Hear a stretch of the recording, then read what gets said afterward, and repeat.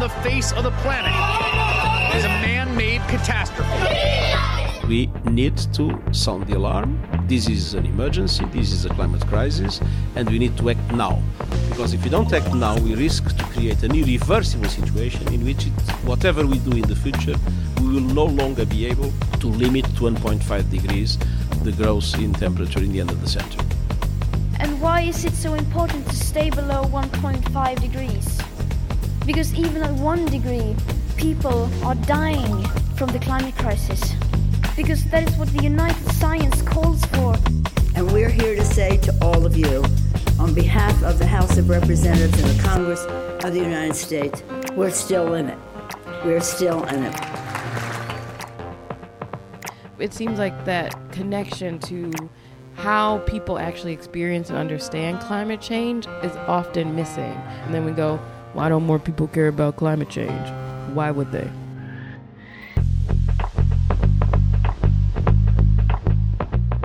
Labor groups and environmentalists have a complicated relationship. Efforts to mitigate climate change stand to create new employment opportunities, but they also stand to eliminate many unionized jobs, displacing workers in highly affected industries all across the country.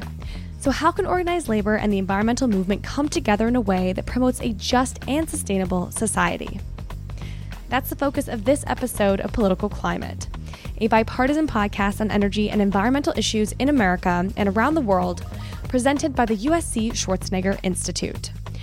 I'm Julia Piper, your host, a senior fellow at the Atlantic Council and a contributing editor with Green Tech Media. This is episode 4 in our monthly Path to Zero series, brought to you by the public policy think tank Third Way. With this series, we're exploring what it will take to reach net zero emissions by 2050, the science-based target that the country must hit to avoid the worst impacts of a warming world. In episode 1, we get a primer from scientist Jane Long on why slashing carbon emissions is so urgent. In episode 2, we discuss the various technologies we'll need to reach the net zero goal with former Energy Secretary and Nobel Prize laureate Stephen Chu.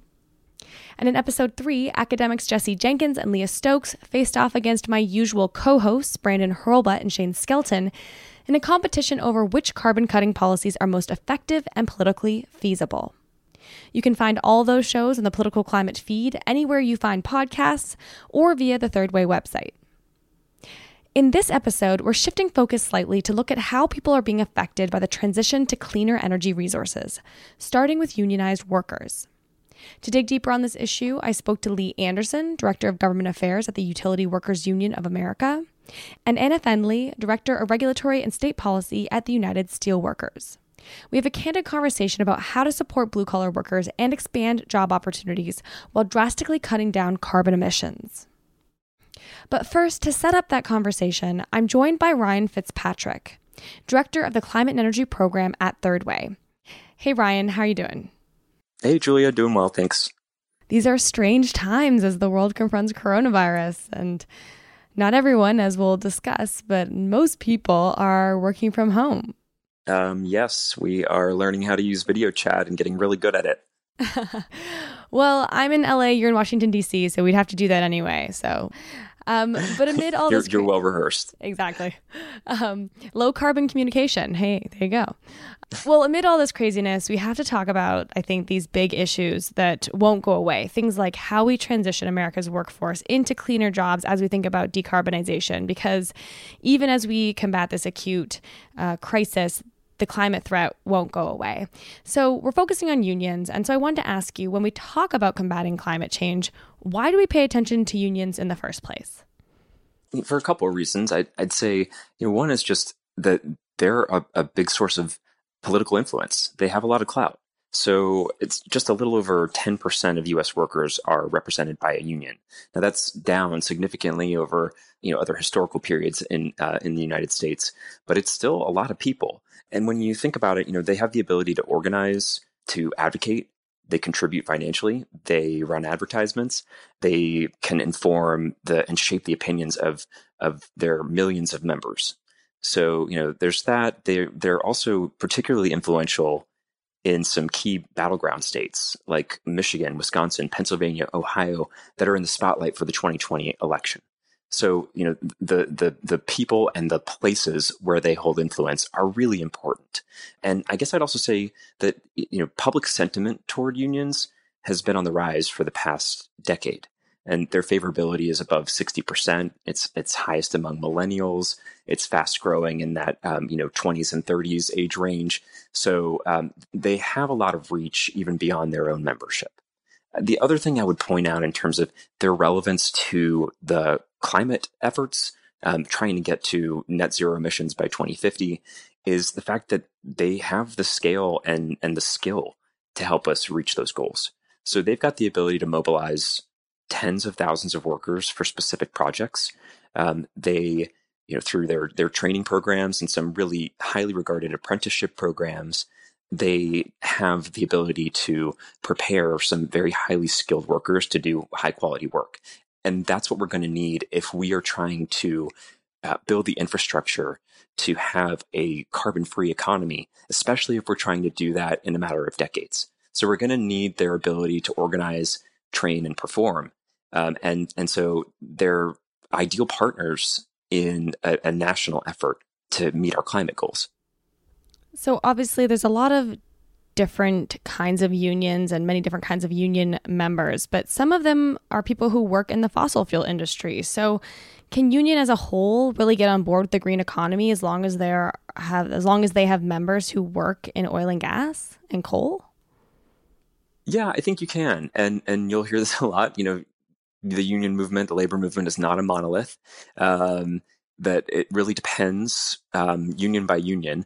But a lot of the unions that work in the energy sector and in the manufacturing sector, they have come out very strongly in favor of a wide variety of climate actions. And you've got the AFL-CIO, which is an umbrella organization within the labor movement. They've supported the Paris Agreement and vehicle efficiency standards.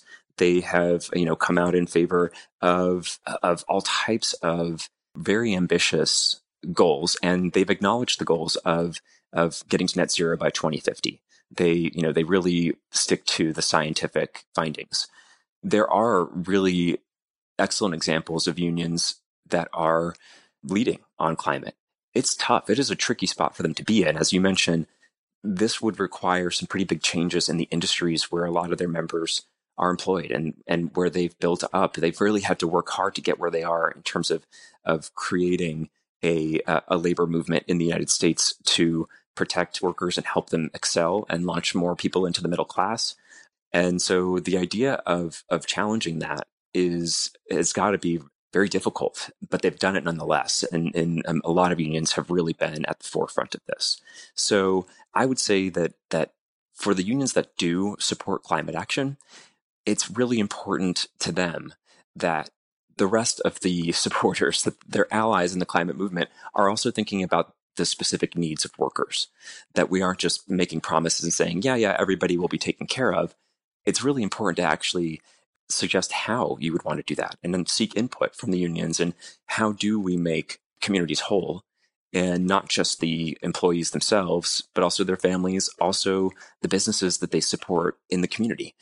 So, it's important to get their input on making sure that they are given the right opportunity, and that those opportunities that you're replacing current employment and current facilities with are as rewarding, are as fair, are as holistically taking care of families, providing family supporting wages as the jobs that they have right now. So I guess I would say that, the labor unions that are taking the lead on this, they want to be at the table, but climate is not the only thing that they have to look out for.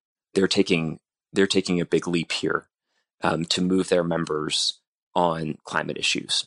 Do you think that there's things that the environmental community needs to be aware of, or ways that they can engage with the union movement, the unions themselves, as they craft climate policy?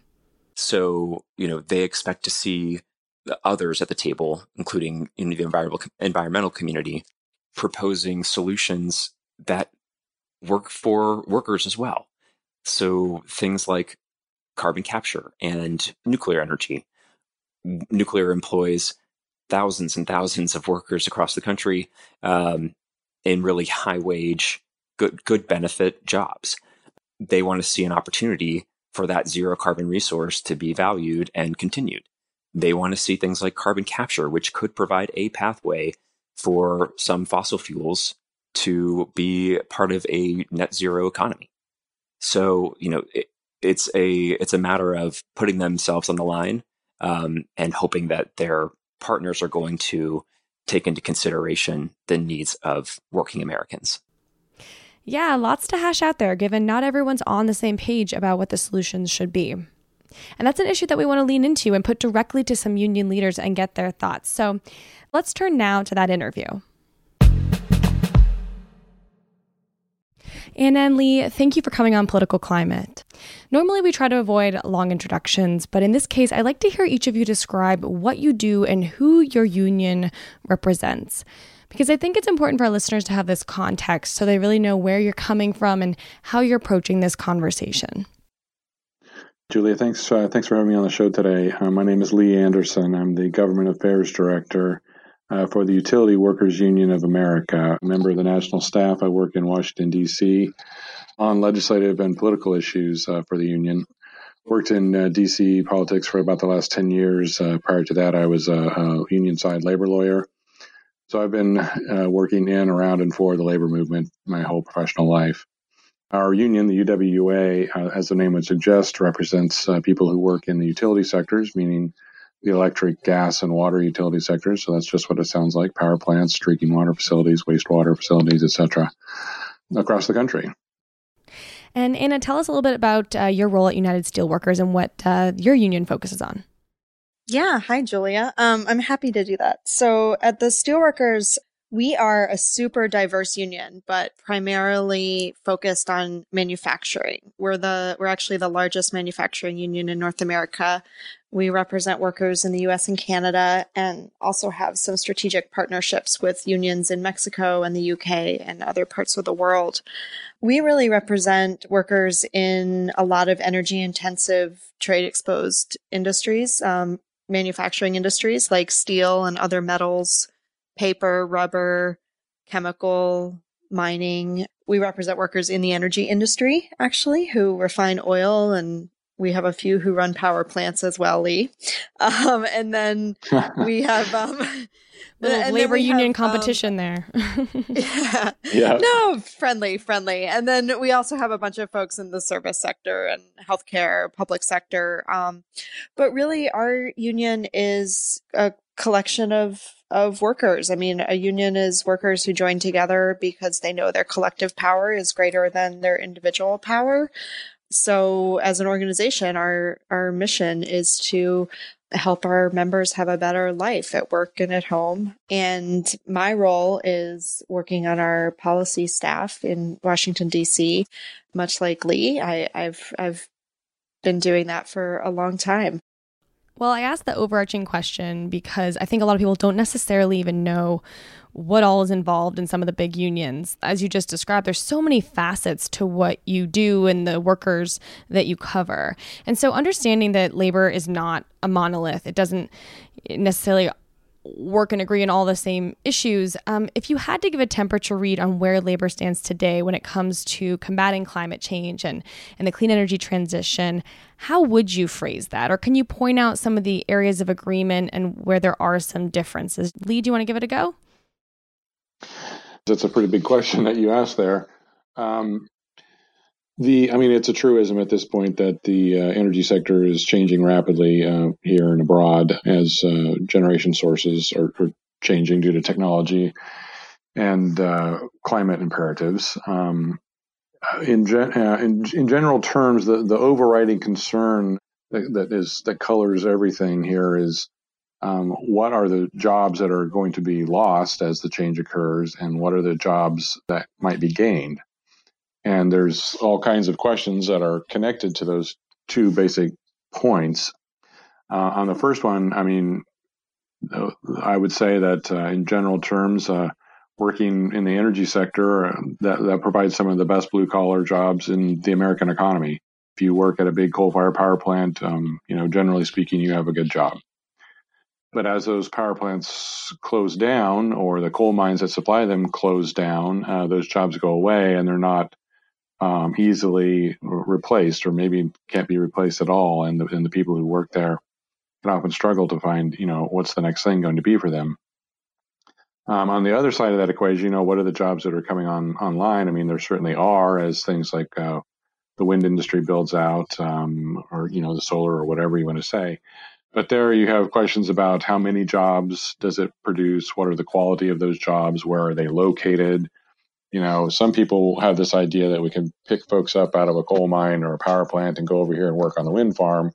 Well, it doesn't really work that way pretty much ever. Number one, it's probably not in the same place. Number two, that's a whole different skill set. Job quality issues are very different. I mean, there's just a lot to hash through there. So to try to answer your question, generally, the temperature of the labor movement is trying to understand and manage the change as best that we can as trade unionists. But I mean, I won't sugarcoat it. It's been difficult. It's been a tough decade or so for the energy sector folks. Because of the job loss that you're referring to there? Correct, yeah. And so, Anna, I know that United Steelworkers has written op-eds and been outspoken about support for climate action overall. Can you reiterate that point? How do you see union and climate action working together? And what are some of those maybe more difficult points that you're seeing? I think the bottom line is, as tough as this has been in the labor movement in the last decade or so, our membership writ large, understands that climate change is real, right? Many of them enjoy hunting and fishing and being outdoors, and they've noticed that nature has changed. Many have been impacted by some of these superstorms or flooding. And,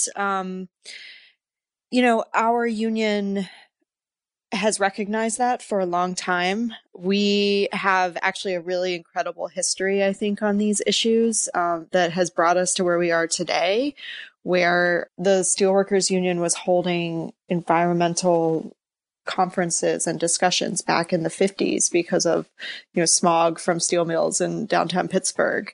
And you kind of move forward in time to when we jointly created the Blue Green Alliance with the Sierra Club in 2005, because we recognized that climate change was something that we all have to work together on.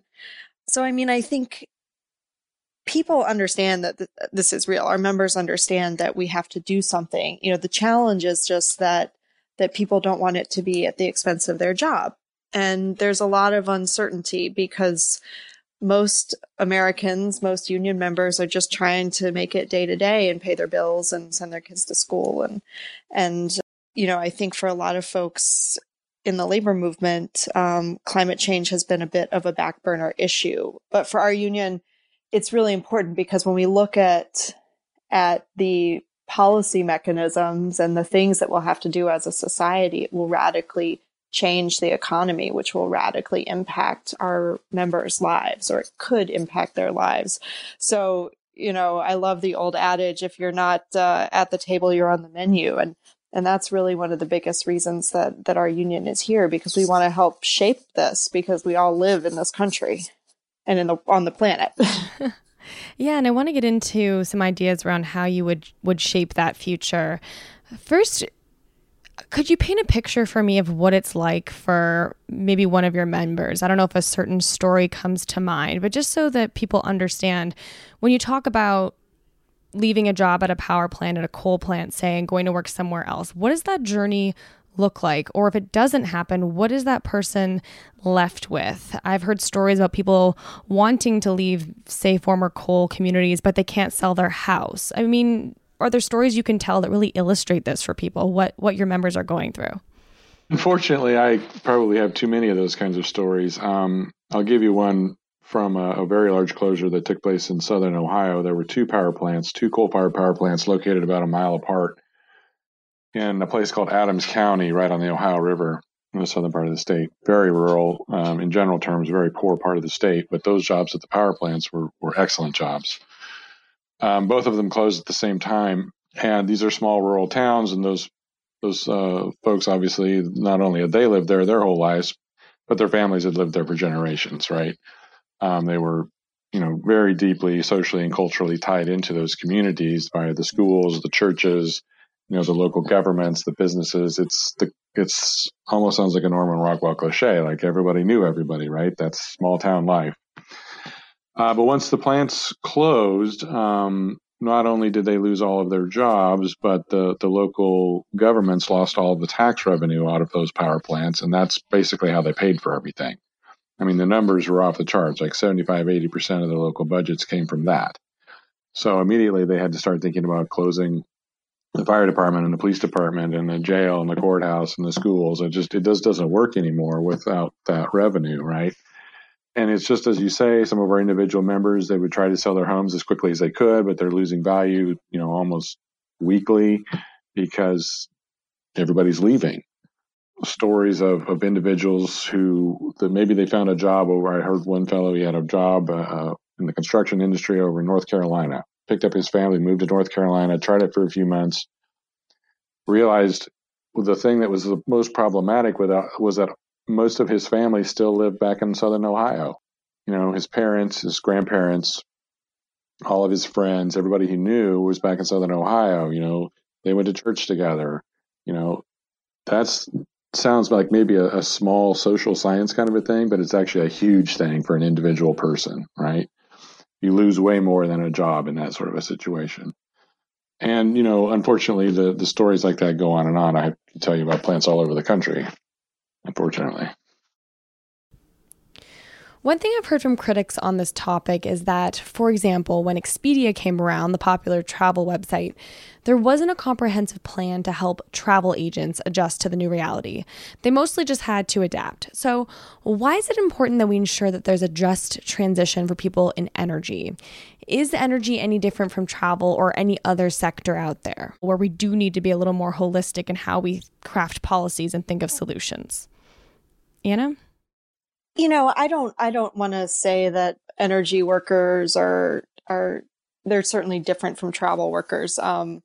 But I think that the issue is really that we have these dual crises in America, right? We have this crisis of climate change and we have a crisis of economic inequality. And the best fighter of economic inequality is the labor movement. And one of the challenges that we have is that the fossil fuel industry has a much higher union density rate than certainly renewable energy, but than other parts of the economy. And, I hear that argument all the time, right? That we've had economic transition before and it's fine and people are fine. But I think, at an individual level, people weren't fine. And I think that the scale and the pace that we're thinking about for economic transition to combat climate change is so much faster and so much bigger. And it's the responsible thing to do as a country for us to manage this and to help people and to make sure that no one is left behind. If we don't, I think we're going to exacerbate that second crisis on economic inequality. And so we've talked about how, there are a lot of union jobs in the fossil fuel sector.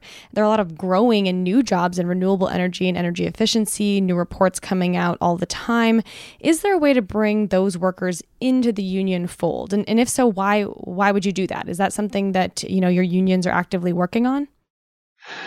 The short answer is yes, it is something that our union is working on. Our union has developed an apprenticeship program, a DOL certified union apprenticeship program in Michigan that trains people to work on utility scale wind, solar, and energy storage technologies. And we do have members who are out there working on those technologies. And those are very good jobs. Two things there, though. One is that those jobs we're able to have because of long-standing collective bargaining relationships, a relationship with that particular employer, so nothing had to be invented from scratch. And the second thing is that although those are good union jobs, there aren't very many of them. You see these huge wind towers, wind farms going across the landscape, and there might be 4 or 5 people necessary to maintain those things. Now, it is true that when you build them, that's a lot of jobs. And when you make them, certainly, that's a lot of jobs. There's a lot of steel and wind tower, as Anna will tell you. But in terms of the jobs that will anchor that community where the towers are, there's only so many of them. And again, that's only because we had an existing relationship. Outside of that, you have to go out to places and do old-fashioned 20th century union organizing, which for many reasons has become very, very difficult to do in America. Mm. Yeah, I would say that we're also really looking at organizing members in these new jobs. We recently organized some workers at Proterra, which makes electric buses out in California, not directly energy generation, but certainly part of kind of the new clean economy.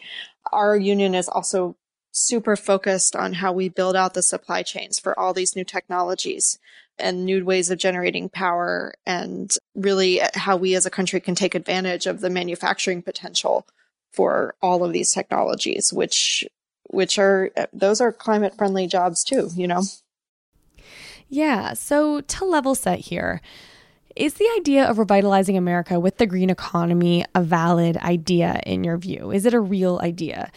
And by that I mean, is it actually possible to reboot smaller American towns that previously relied on employment and tax revenue from, say, energy-intensive manufacturing or the fossil fuel industry? Can you reboot those towns with low-carbon alternatives, things like EV production? So is that like an idea that sounds nice, but is tricky to implement in reality? Or is the green economy really the future? It's just a matter of getting there. Well, in the first place, I would say that the notion that the only thing that's going to save these communities is some sort of green energy technology is asking the wrong question. Not I nor anyone in DC really has the slightest idea what any particular community would be suited for. That's really known only by the people in that community, right? It may be something that has nothing to do with green energy technology. So that has to be driven from the bottom up, from the local communities to say what's going to work here in our particular situation. And the second thing is that, again, it's sort of asking the wrong questions to say, is the green economy the solution here? Let's back up a step and talk about the blue economy. It doesn't really matter what kind of an economy you have in terms of what technology you're producing, building, whatever, if the jobs in all of that are low quality jobs, low wages, low benefits, just low quality jobs. You're not going to power a consumer driven economy with that type of employment. Our members, Anna's members, those are great blue collar jobs. Those people go out, they consume, they are able to take part in the economy in a way that you can't if you're, way down the pay scale and you have sketchy benefits, right? So first question is, what's the blue economy look like? Then we can talk about what might the green economy contribute to that. Do you agree, Anna? I do agree. I mean, I think the other thing that we have to really get serious about if we're talking about creating a true, green economy here is manufacturing policy. If we don't make things here and have those kinds of blue collar jobs, then I think we're in real trouble, both for the climate and for our economy.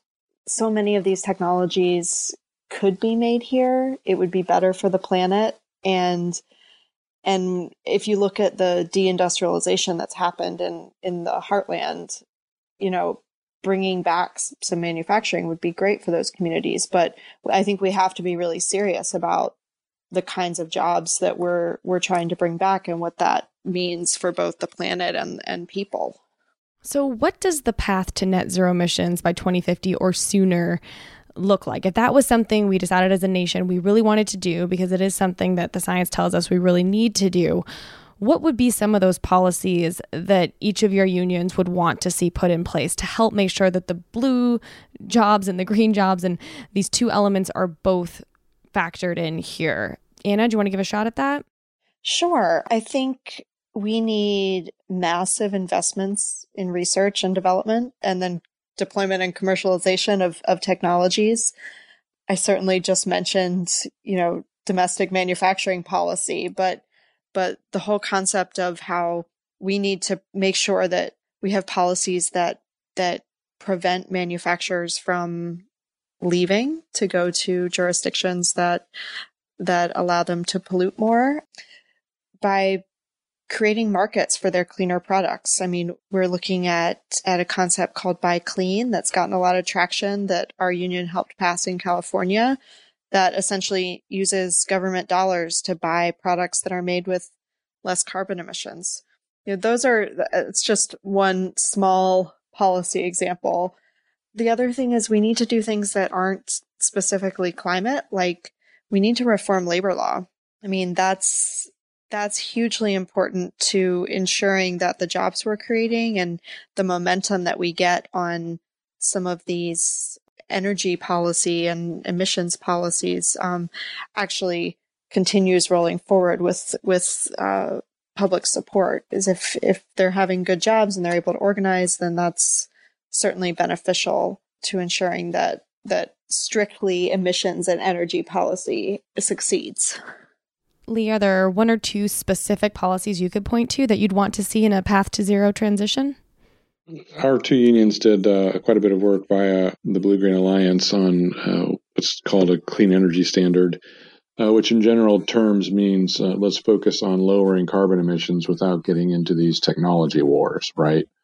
What are all of the various things across the energy mix that we can do or that we have already that will make that easier to achieve, in engineering terms? Just saying all we're going to do 100% for energy generation is wind and solar is not going to get us there, not just for political reasons, but also for, engineering reasons. It just doesn't work that way. So then you have to think about, well, yes, we will have that as a part of our mix for sure. Wind and solar will have a role, but then we also have an existing nuclear power fleet, right? That's zero carbon. Now, of course, there are other issues there with the waste and et cetera, and that has to be dealt with. But the fact is they're already there.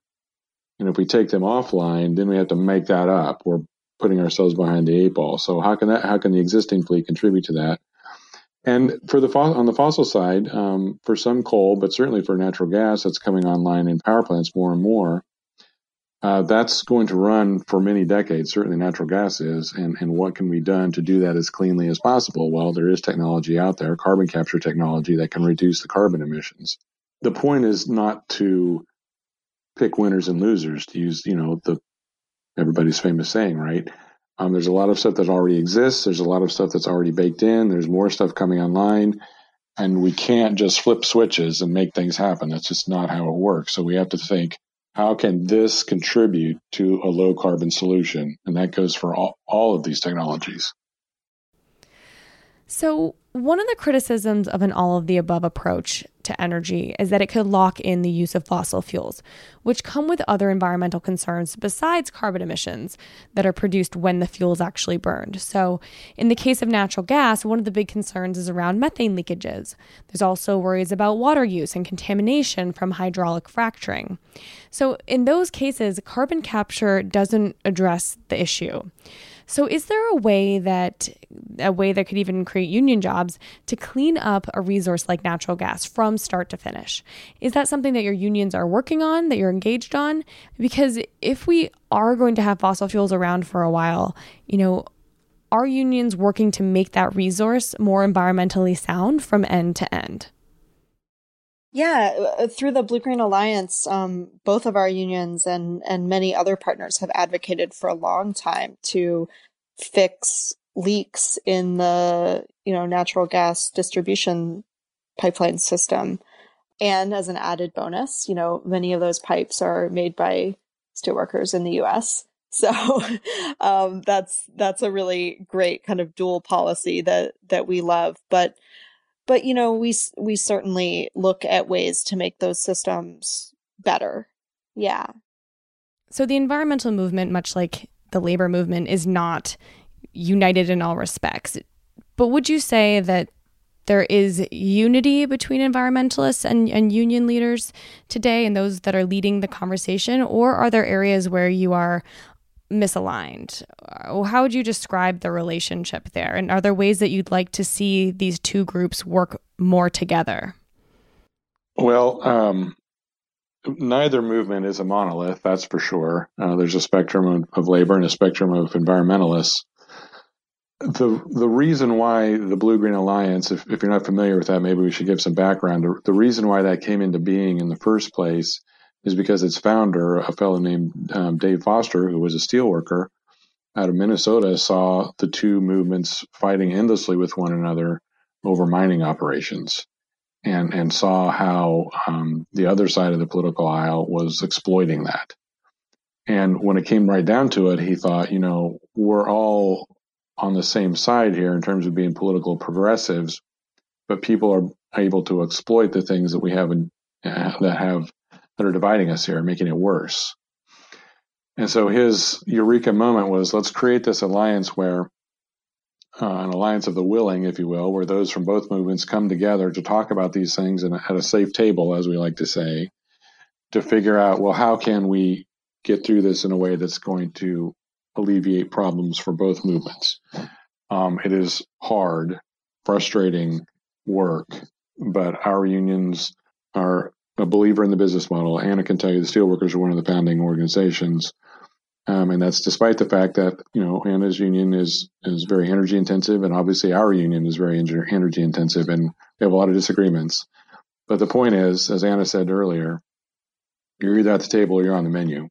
And so the Blue-Green Alliance is a way for us to create a table where we can sit down and try to work through these things and not let the perfect be the enemy of the good, not be wound around the axle in constant political battles.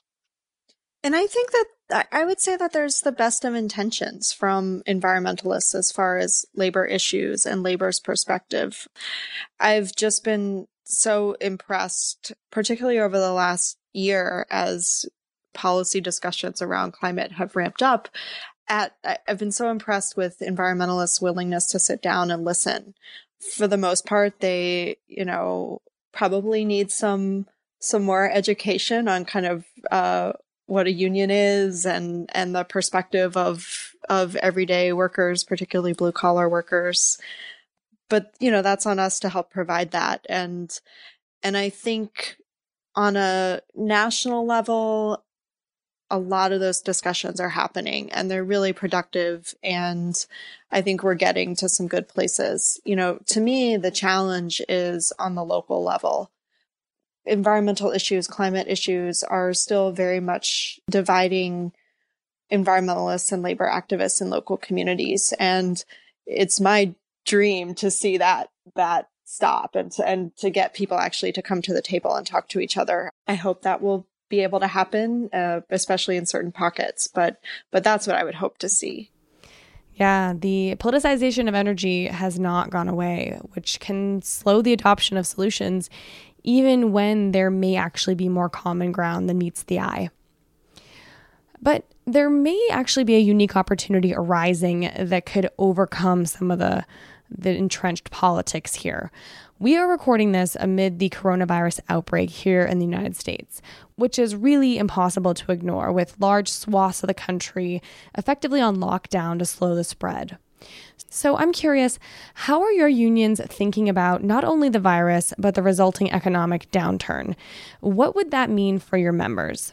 On the one hand, you have some people talking about this as an opportunity, as part of an economic stimulus package to bring in certain low carbon measures, things like, apprenticeship programs to help boost union membership in green economy jobs, things like a clean energy standard, things like boosting vehicle manufacturing here in the U.S., things that seem quite aligned with what you're talking about.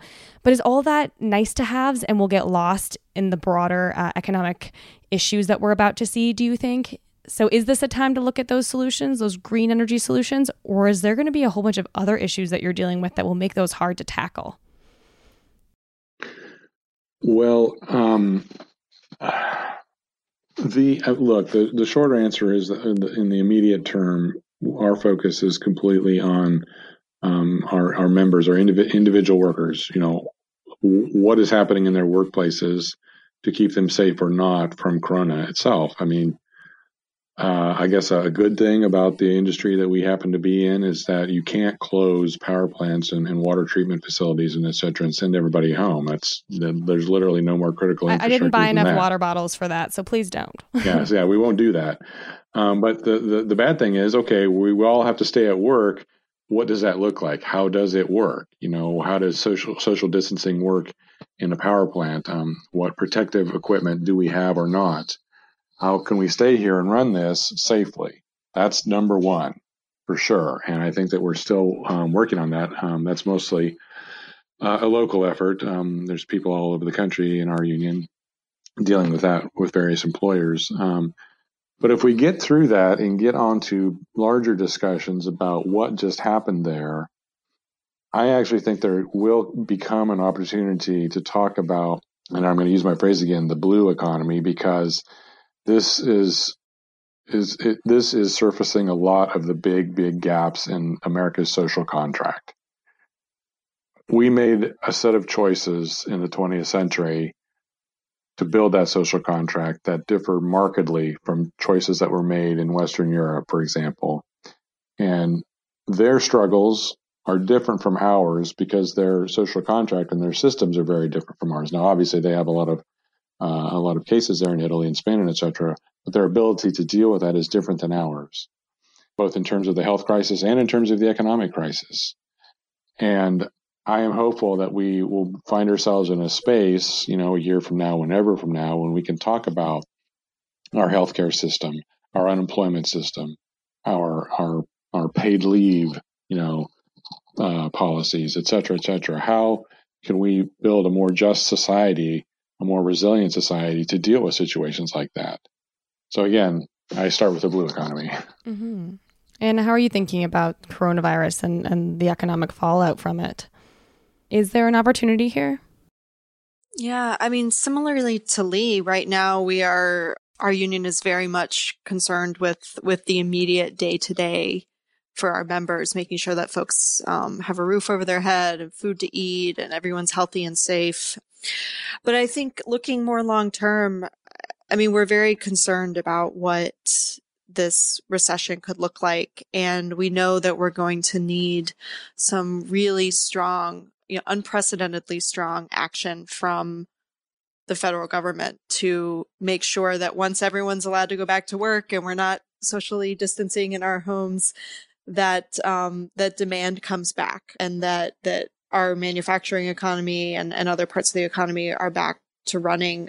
I think as we look at those stimulus measures, certainly that's a place for us to make some great strides on boosting clean energy technologies, clean energy manufacturing, and investment to reduce emissions in this country. Certainly, we made some strides with the Recovery Act and some other measures put in place back in 2008, 2009, 2010.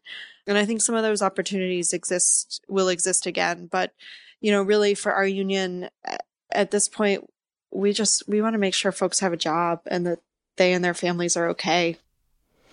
Why is it important for America to have unions? Such a basic question, maybe, but why is it something we should care about? Wow, that's the history of the 20th century right there. There has to be a balance of forces in the economy. That's the most macro way to say it, I suppose. And since forever, there's always been a tension and always will be a tension between labor and capital. And that's not, per se a bad thing. It's just a function of human economies. The point is, how do you manage that? And where you have higher union density, you have more balance of one against the other. There are always going to be power dynamics, and you have to find a way to manage that. And I love Lee and his macro level answer. Can I give you the the individual worker answer? So, for an individual, being in a union means that they'll have a higher average wage. For women in unions, it's the best way to make sure that they're being paid an equal wage for equal work. Union workers are more likely to have better benefits, healthcare, retirement. Unions provide protection from being fired for any reason and provide a way to manage disputes with an employer. Union workers are more likely to have paid holidays and vacation time. Just on an individual basis, unions lift workers up and and give them a greater share of the profits or the piece of the pie that their employer has, which contributes to the whole overall economy and betters life for workers in a union.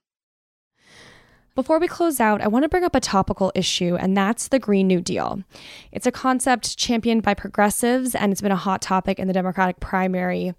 How do your unions think about the Green New Deal as it's been brought forward by Representative Alexandria Ocasio-Cortez? Broadly, that resolution would simultaneously address climate change and economic inequality through a World War II-style mobilization around clean air, clean water, healthy food, and climate resilience.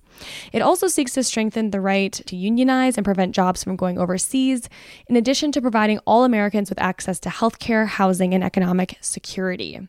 So is the Green New Deal something you see working for your members, and is this a discussion that you're taking part in?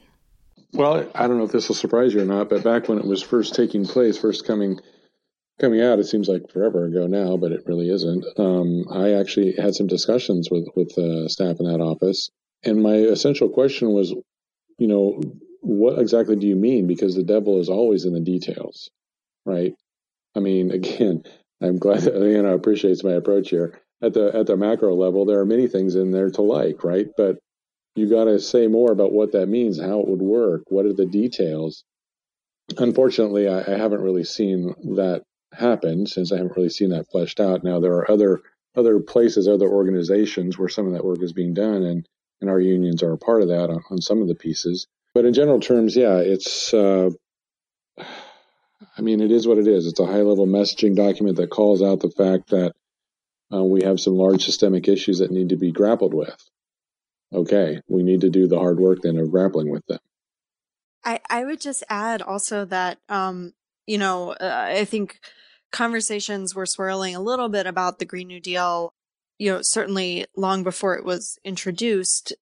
But with our partners at the Blue Green Alliance, both of our unions and others put out our own platform called Solidarity for Climate Action. And I would encourage anyone to look that up. I think at a 30,000 foot view, right, we agree with the general concept that we have to deal with climate change and we have to deal with inequality. But I would say that from our vantage point, this platform that we developed jointly with the environmental movement really speaks to some of those specifics that Lee is talking about what would work for our unions, our members, and for the planet, based on the science. So to wrap up here, what do you want people to take away from the conversation? What should they know about unions and maybe specifically their members and where they stand on addressing climate change and driving toward net zero emissions? What do you think is maybe a misnomer that you'd want to dispel? Is there something you could leave us with on that front?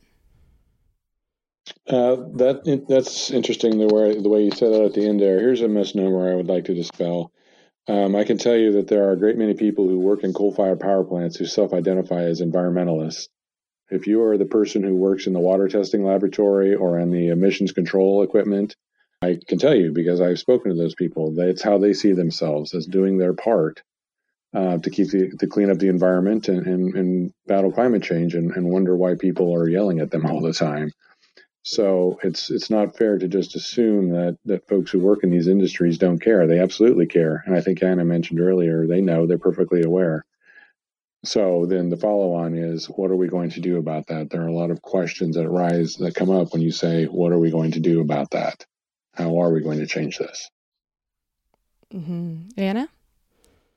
So I actually have two things that I want to leave with folks. One is just coming from a manufacturing union. So many of the technologies that environmentalists and climate change activists talk about and they want to deploy, none of these things just appear out of thin air. They all have to be made. And many of our members take great pride in making the pieces and the parts that could go into those things. And for our union, those are green jobs. Those are climate friendly jobs. Those are clean energy jobs when you're making pieces that go into a wind turbine or a solar panel. And I think it's really important as folks are thinking about policy to think about this in a broader sense, not just the end products, but how we really transition a whole economy to make the things that we need to make. So that was one. And then the second thing is, I'm going to mess this up and I'll paraphrase. I don't have the direct quote in front of me, but Rich Trumka, who's the president of the AFL-CIO, spoke at the Climate Action Summit in San Francisco. I guess it was in 2018. And he said something that to me was incredibly impactful, speaking to, politicians and business leaders and climate activists. And he said, if you're asking a union member, an average worker, to sacrifice something that you yourself wouldn't sacrifice, then we need to talk about a different answer. And that really struck me because so many of the solutions are really asking people to give up their livelihoods, give up their communities, put their local schools at risk with the closure of facilities. And that hits home for people. And so the decisions that are being made in Washington and in state houses they're not being made in a vacuum, and they won't be implemented in a vacuum. And I just hope that people take away that these are real people's lives. Great. Well, thank you both for your time. Really appreciate you coming on the show. Thanks, Julia. Thanks so much, Julia.